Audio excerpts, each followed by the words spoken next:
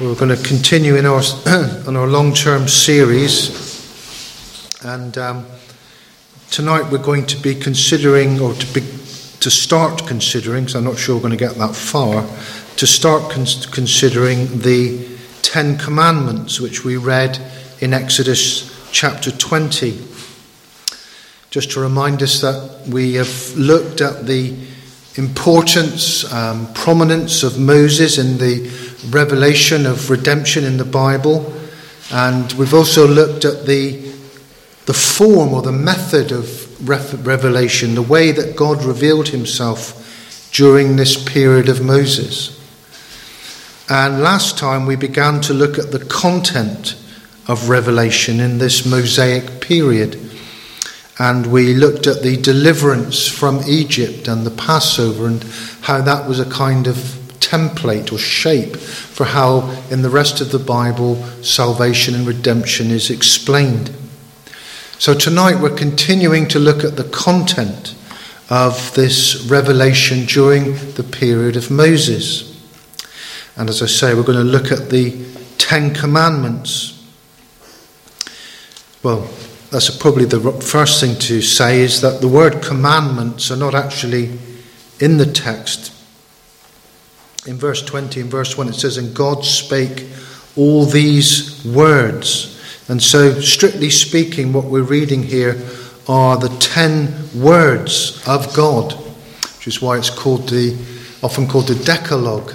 Deca being Latin for 10, and logos or log being word, the 10 words, the Decalogue. And God spake all these words. We spent a long time talking about the purpose and the function of the law before, didn't we? And in previous studies, and I can't repeat all of that, otherwise we'll be here a long time. So what I say tonight has to be set in the context of that teaching that I gave about the different purposes of the law in the Bible.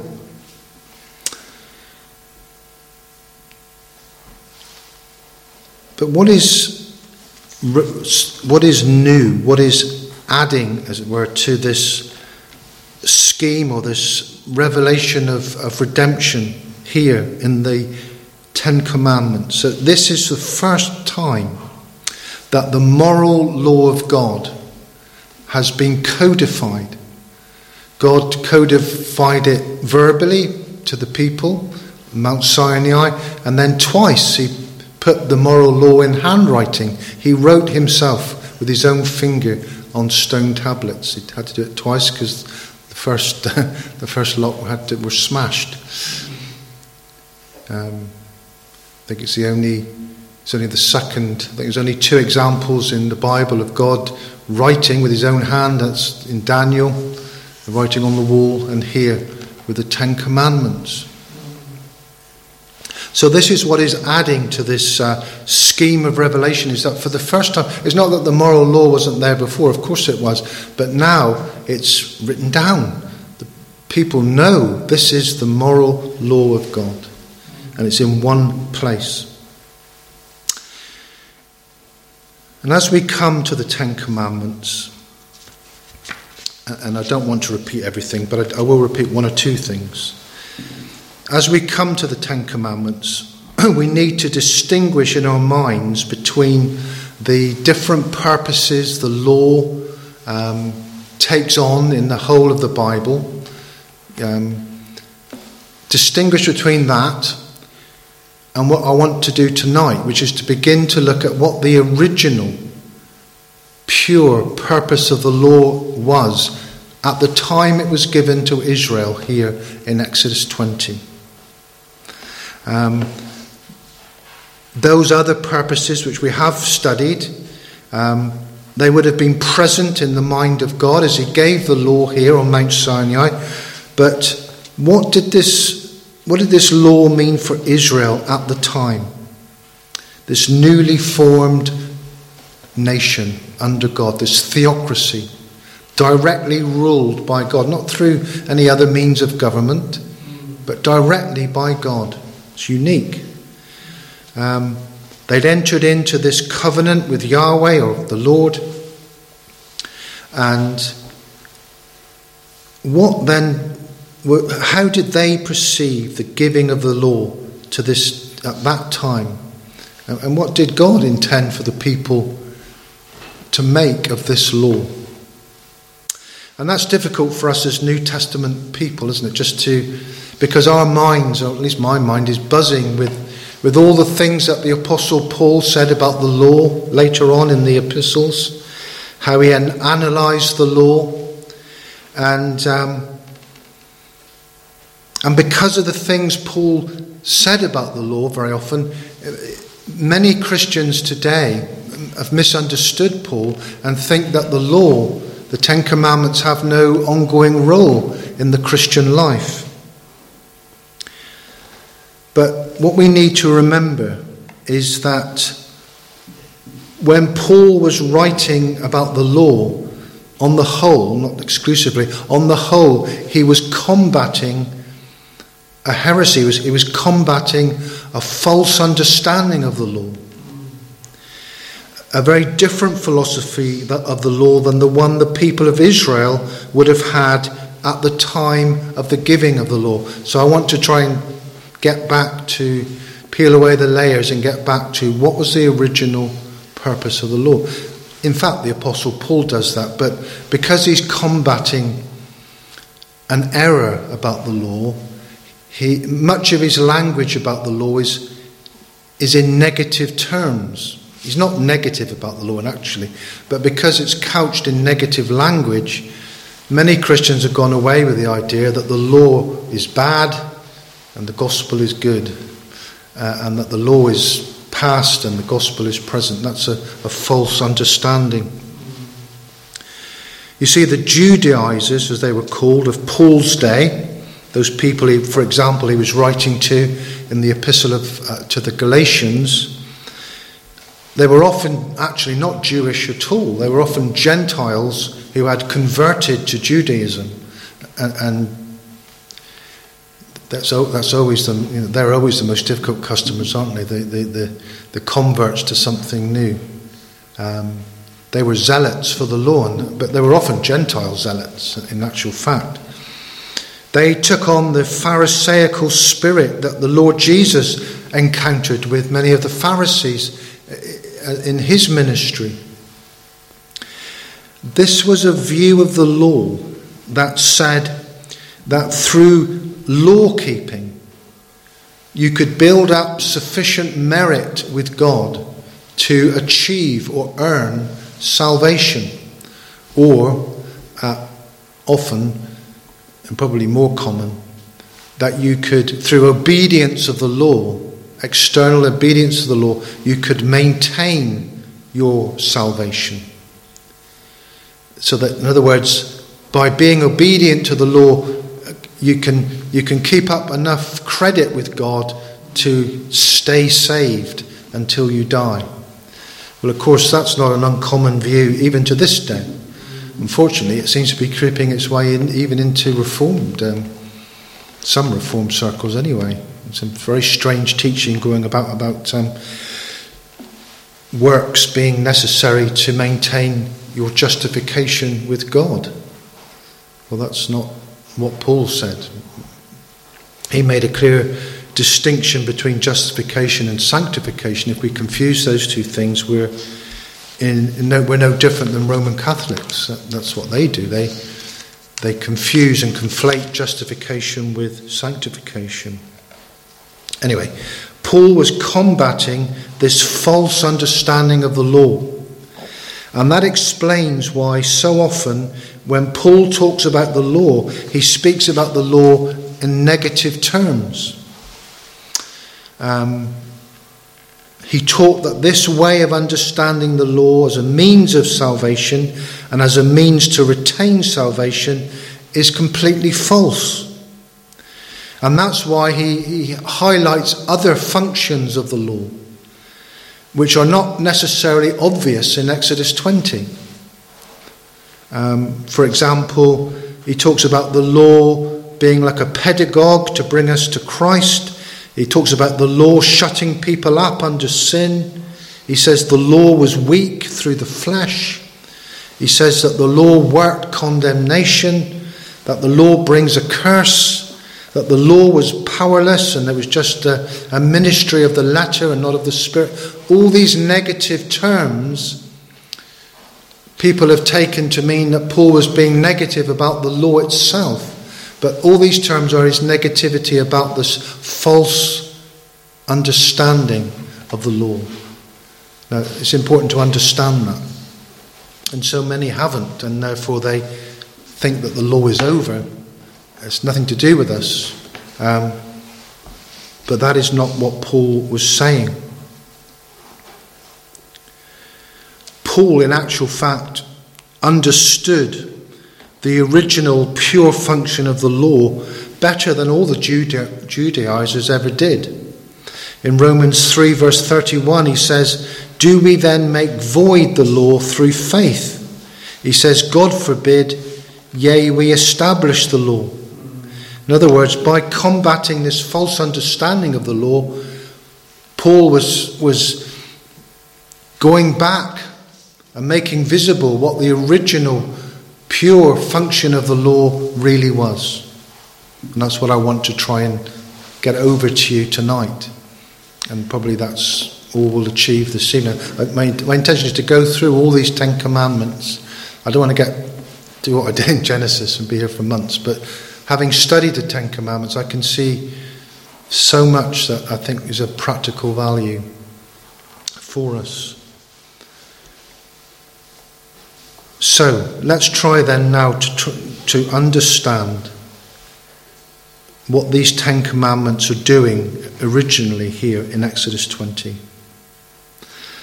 The crucial thing to remember when we think about the 10 commandments is that, putting aside all the other purposes and functions of the law which develop later on for the reasons I've given,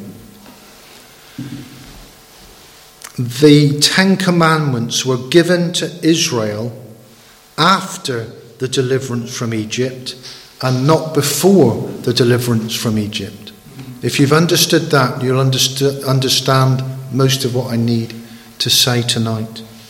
That's the key to understanding the law.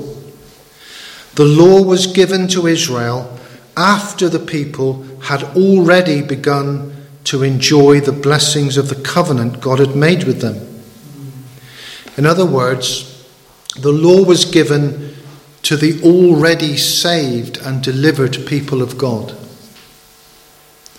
They were saved by a mighty miracle, and they were preserved by a mighty miracle. And it's impossible to argue from the story of Exodus that they were redeemed on the grounds of their meritorious keeping of the law. The situation Israel found herself in here in Exodus 20 is equally as a result of grace as the Christian salvation is. It's really what we need to understand is that the law was given to a people after they had been saved, not before and as the means of becoming saved. Now, there's complications with that, because as we've previously studied, there was a connection between Israel being allowed to stay in the land and their obedience. If they were disobedient, they said that the land would literally vomit you out, and that's what happened. There was a connection, as I say, between Israel's retaining the land and their obedience.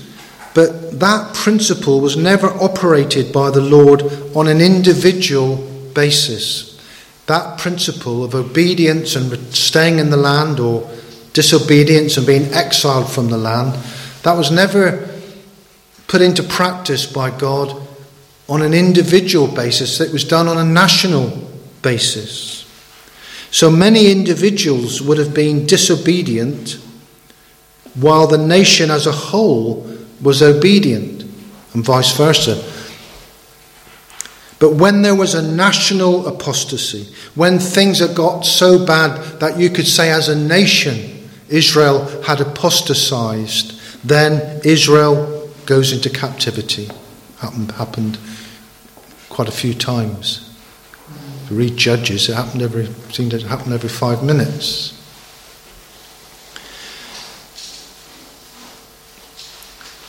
But even when that happened, the Lord never allowed the covenant to fail. And after some punishment and some chastisement of Israel, what happens? Israel repents, yes, and Israel is restored to favour. Well, how is it restored to favour? Not by law keeping. Is it by merit? No, it's by grace. So even when they fail, even when they get punished and they're thrown out of the land, they're brought back to the land through grace. So this link between obedience and staying in the land was never, as I say, operated on an individual Jewish believers basis. It was the generality of the nation's obedience or disobedience. And that's where the Judaizers in Paul's day went wrong. They were conflating promises and warnings to national Israel with an individual's experience of salvation.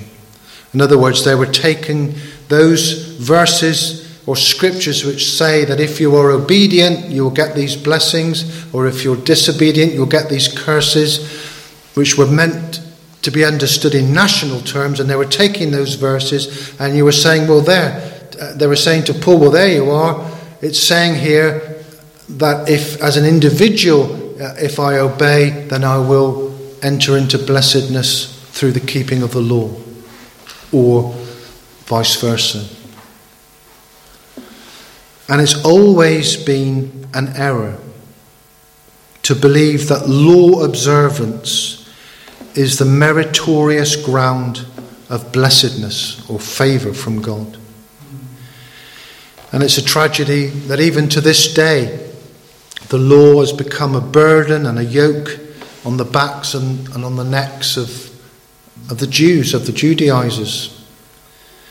Those who practice Judaism and also not just Judaizers but Christians who are legalists, who very often from liberal churches, who see Christianity as a code of ethics that they have to keep to. So what I want to get across is that in the context of the Old Testament, the giving of the law to Israel was one of the greatest, if not the greatest blessing that he conferred upon his people. It was never meant to be a burden and a yoke and a bondage. It was a blessing, this giving of the law. Moses says in Deuteronomy 4 verses 7 and 8, "For what nation is there so great, who hath God so nigh unto them, as the Lord our God is in all things that we call upon him for? And what nation is there so great, that hath statutes and judgments so righteous as all this law, which I set before you this day?"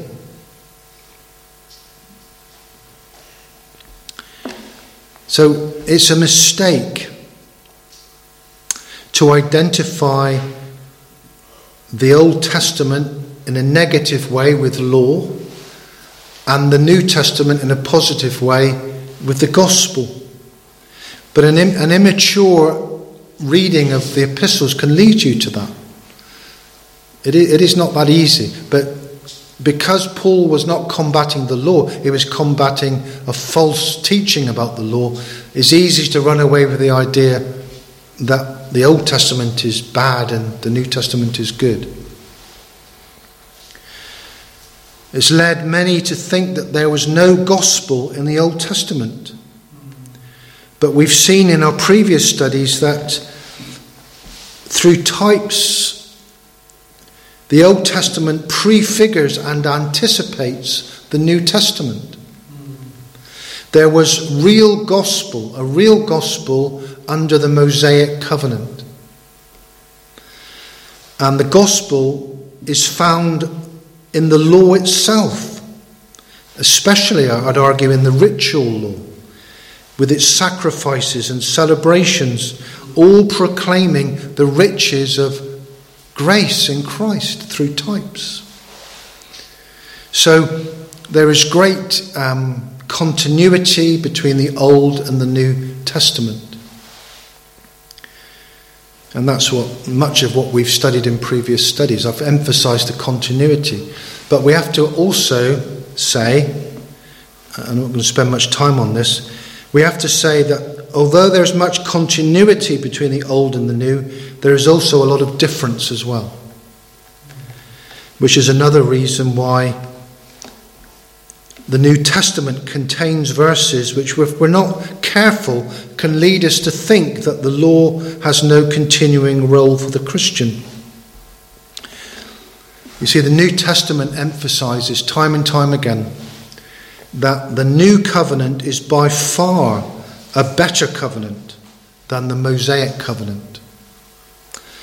The gospel was contained in the old covenant. It was a workable religion where you can make real contact with God. It was a workable way of redemption. The gospel was there. It enabled people to make real contact with their God. Yet in the light of the New Testament, we can now see that the gospel in the old covenant institutions bore a very legal character and form, which is different in the New Testament. It's not that the law is not relevant in the new covenant, but the framing of it in the old was law, a very legal, heavy way of administrating the gospel. The gospel was presented in a legal environment, and it's only in the New Testament that the full liberty of the children of God is obtained. So what I'm saying, very simply, if you didn't get what I've just said, is that we must never think that the Old Testament is bad and the New Testament is good. We should rather say the Old Testament was good and the New Testament is even better. They're both good. But the new covenant we're in is even better. And when we say it's better, what we're saying is that this one covenant of grace, which we've studied so much, beginning in Genesis 3:15, this salvation by grace. So there's only one covenant running right through, but it's administered into different covenants. Broadly speaking, the old covenant and the new covenant. And what we're saying is that the gospel is administered, managed in a better way under the new covenant than in the old covenant. But the gospel was there in both. It's just better now. And the excellency of the New Testament ministration of the gospel is explained, if you want to study this for yourself. I'm not doing it now. But the way, the superiority of the New Testament is explained by Paul in 2 Corinthians 3 and in the book of Hebrews in particular. If you study those two things, you'll see the specifics of why this new covenant is so much better than the old covenant. But we're going to return now to the specific context of the giving of the 10 Commandments, or the Decalogue. And we're going to read, and this is probably all we'll get to tonight, we're going to read the preamble, or the preface, if you like, to the 10 Commandments, which is Exodus 20, verses 1 and 2. And it says, God spake all these words, saying, I am the Lord thy God, which have brought thee out of the land of Egypt, out of the house of bondage. So this is the first word that the Lord gives. And this preamble, if we can call it that, it tells us much about the character of the law. The Judaizers and the Christian legalists of our day treat the law as a kind of ethical code. They treat the Sermon on the Mount in the same way. The Sermon on the Mount and the Ten Commandments see as one thing. I mean, the Lord Jesus gives a greater insight into the law, but it's all the one thing. It's the law.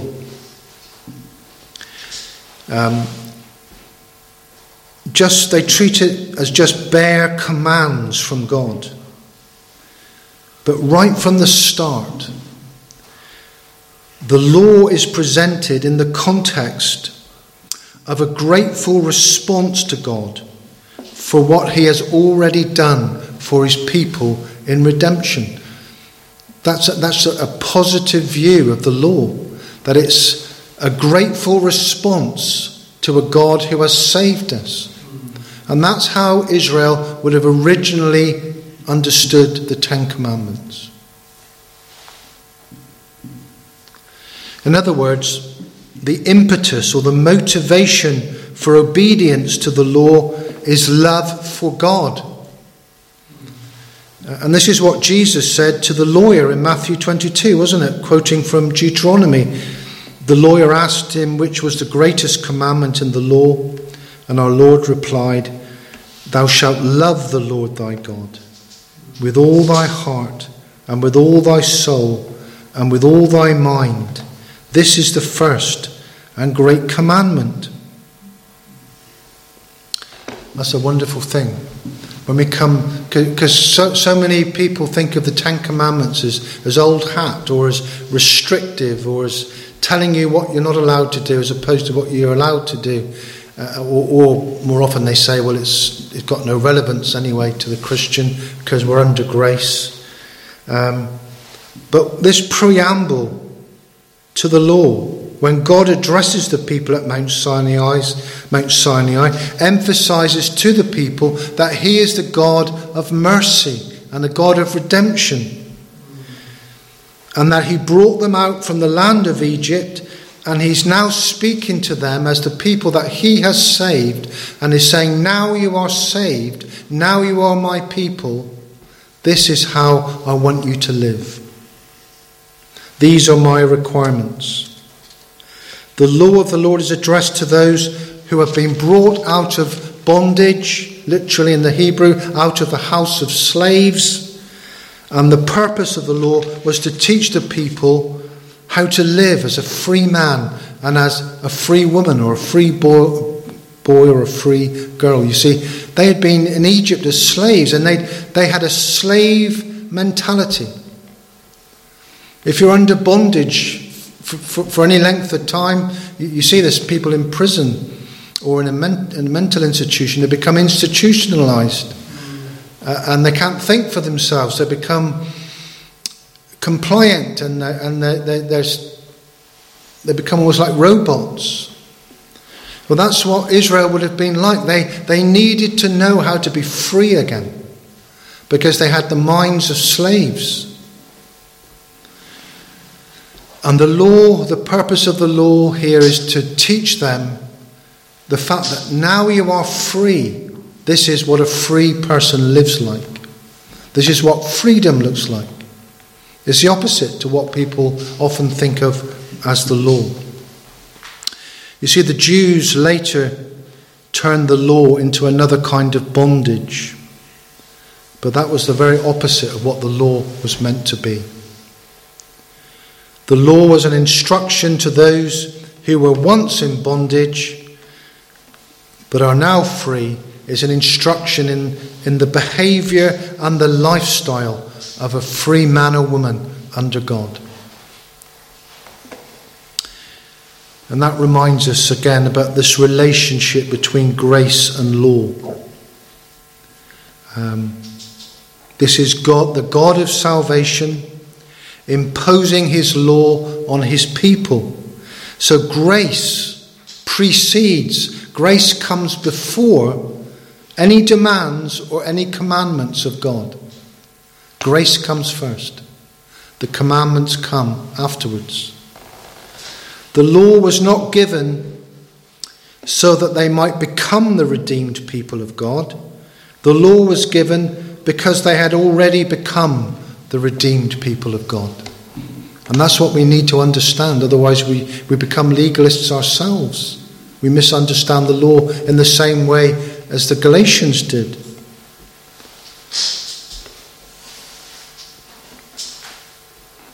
The best way for you and I to think of the law here, and in the much fuller explanation of the law by the Lord Jesus in the Sermon on the Mount, is that the law of God is the way of life God sets out for those whom he has saved.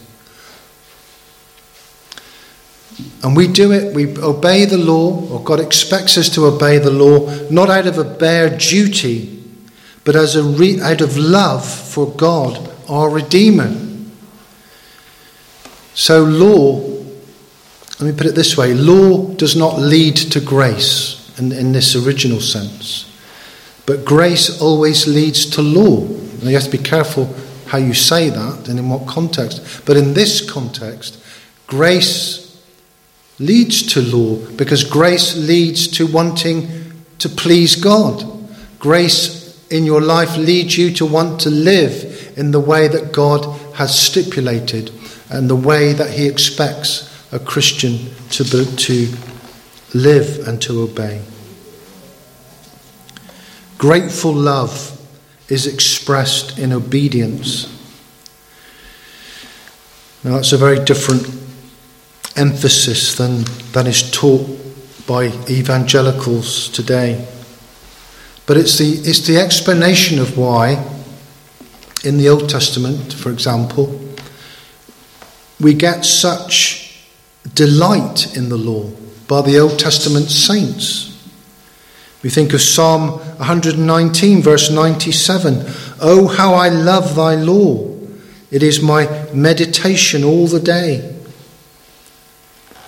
And many Christians think of, as I say, of the law as a list of prohibitions, restrictions, but it's really the way those of us who were once slaves can now live as free people. Psalm 119 verse 44 and 45 says, So shall I keep thy law continually, forever and ever, and I will walk at liberty, for I seek thy precepts. I will walk at liberty. Literally, I will walk around in freedom, for I seek thy precepts. Precepts is one of the words for the law, where a precept is sort of the law at a ground level. It's a law applied to specific aspects of life. And the psalmist is saying, even at the level of precepts, this enables me to live in freedom, in liberty.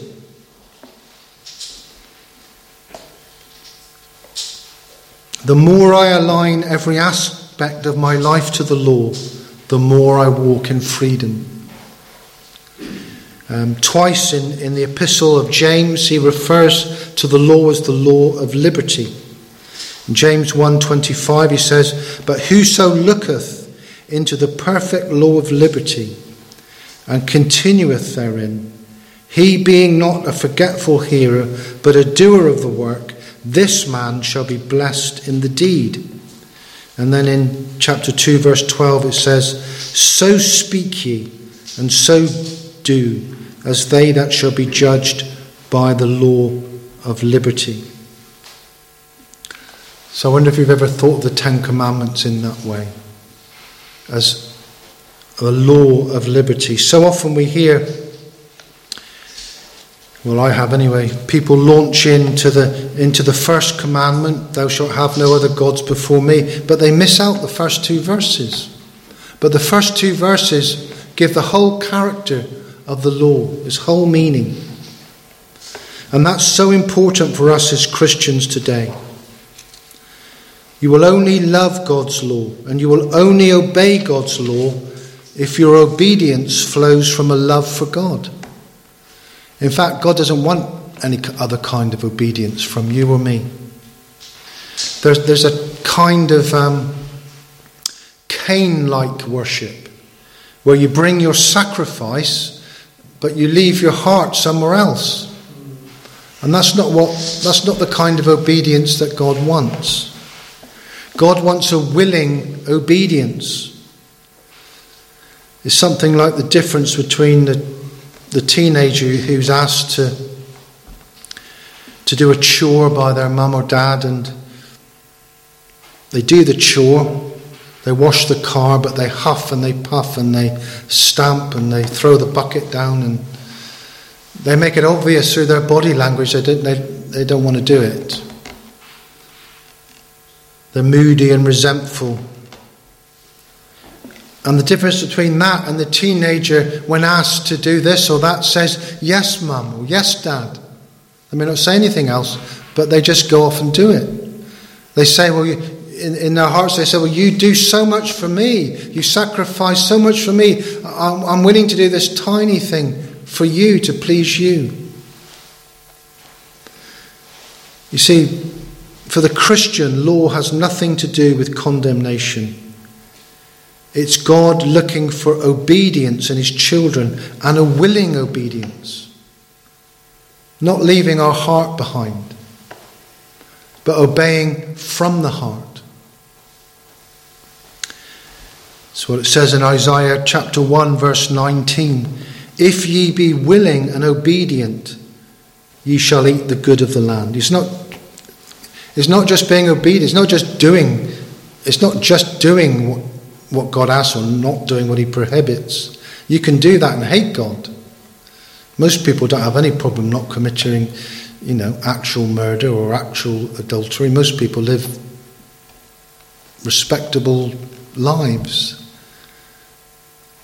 But their hearts is a very different matter inside, isn't it? That's what the Sermon on the Mount gets to. If you're willing and obedient, you shall eat the good of the land. We all remember Saul in 1 Samuel 15:22.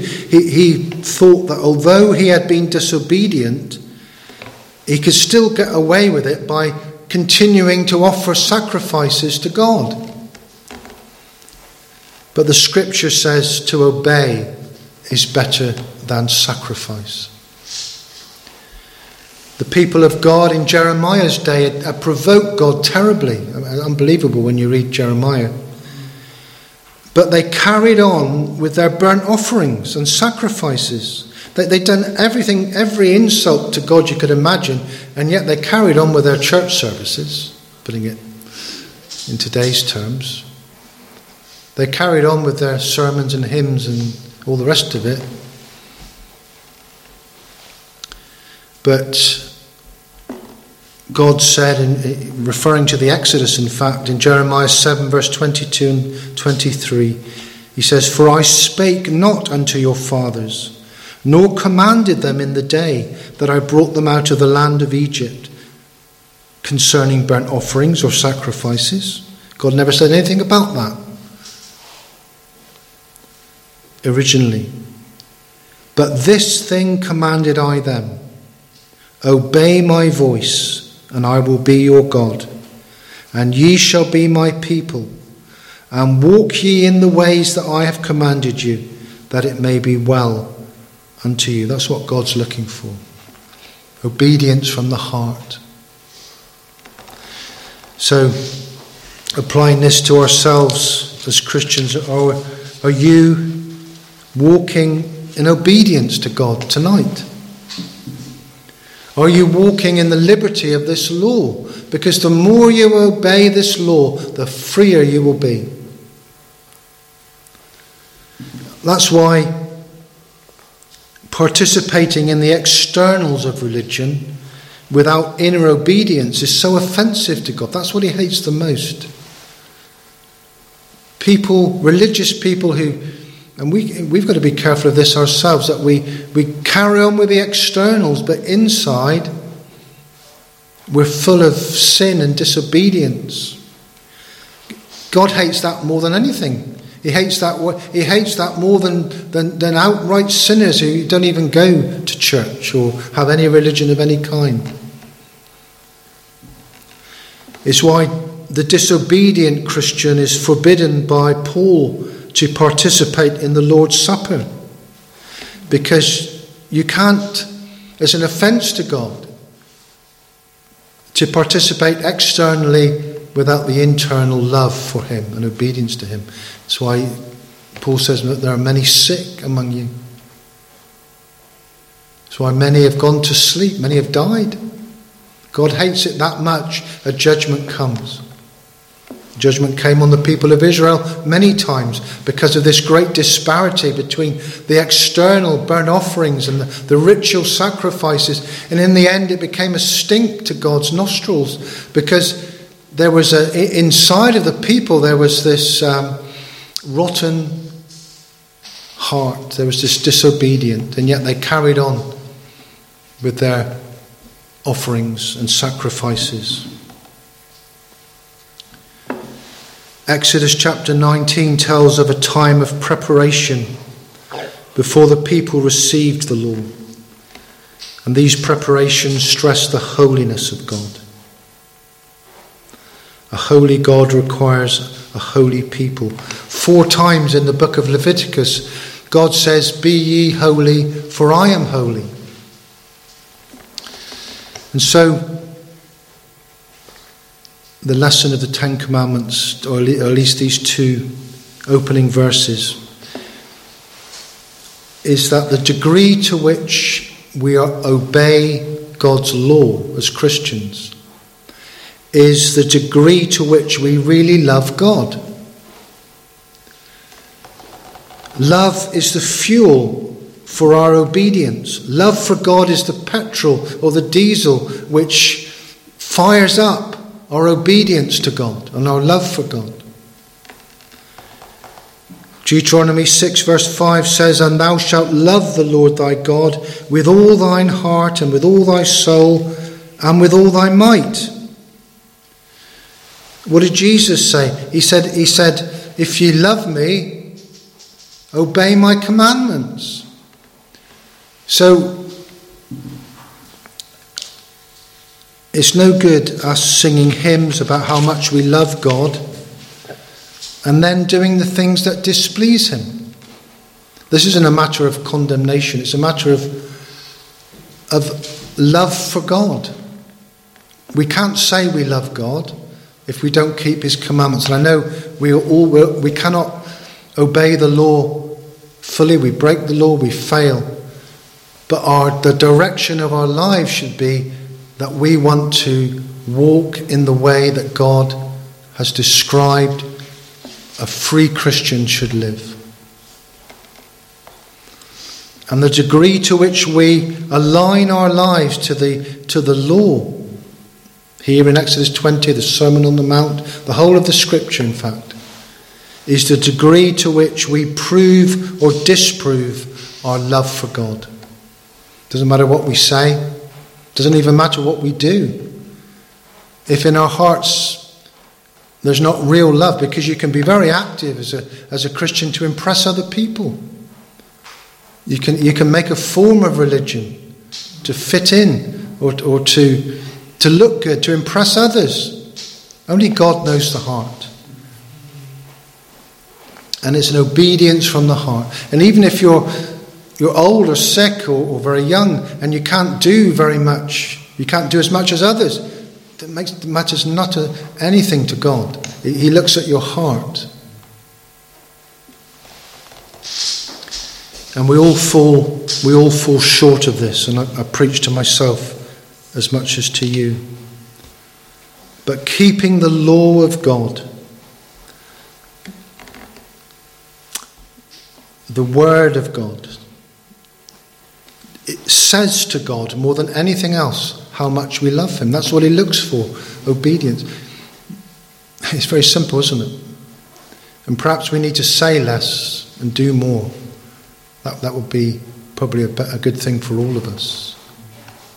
Because it's obedience from the heart that God, not our words, not even our understanding, not our knowledge, not our gifts. It's a pure, burning love for God, like the seraphim and the cherubim. They burn with holy love for God around the throne. He looks for a grateful response and a redeemed heart. He looks for sincerity in our hearts. He looks for an undivided heart. We are told here to love in the first place the Lord thy God. Do we do that, dear friends? Do we actually love God? Do we have a delight in God for his own sake? Not just for the things God gives us, but a delight in God himself, just for who he is. Do we delight in God as God? And Deuteronomy says, with all your soul, with all of us, every part of us, and with all thy might, all our energy, all our time, our youth, our strength. He wants all of that to be given to him, to love the Lord thy God. Well, dear friends, that's to me the original and the pure purpose of the Ten Commandments, and we'll continue to look at how that works out in the other commandments as we go forward in this study. Amen. Feel free to contact us at Sovereign Grace Church in Tiverton. Email us at grace2seekers@gmail.com. That's grace2seekers@gmail.com. Alternatively, you can visit our website at www.sovereigngracereformedchurch.co.uk.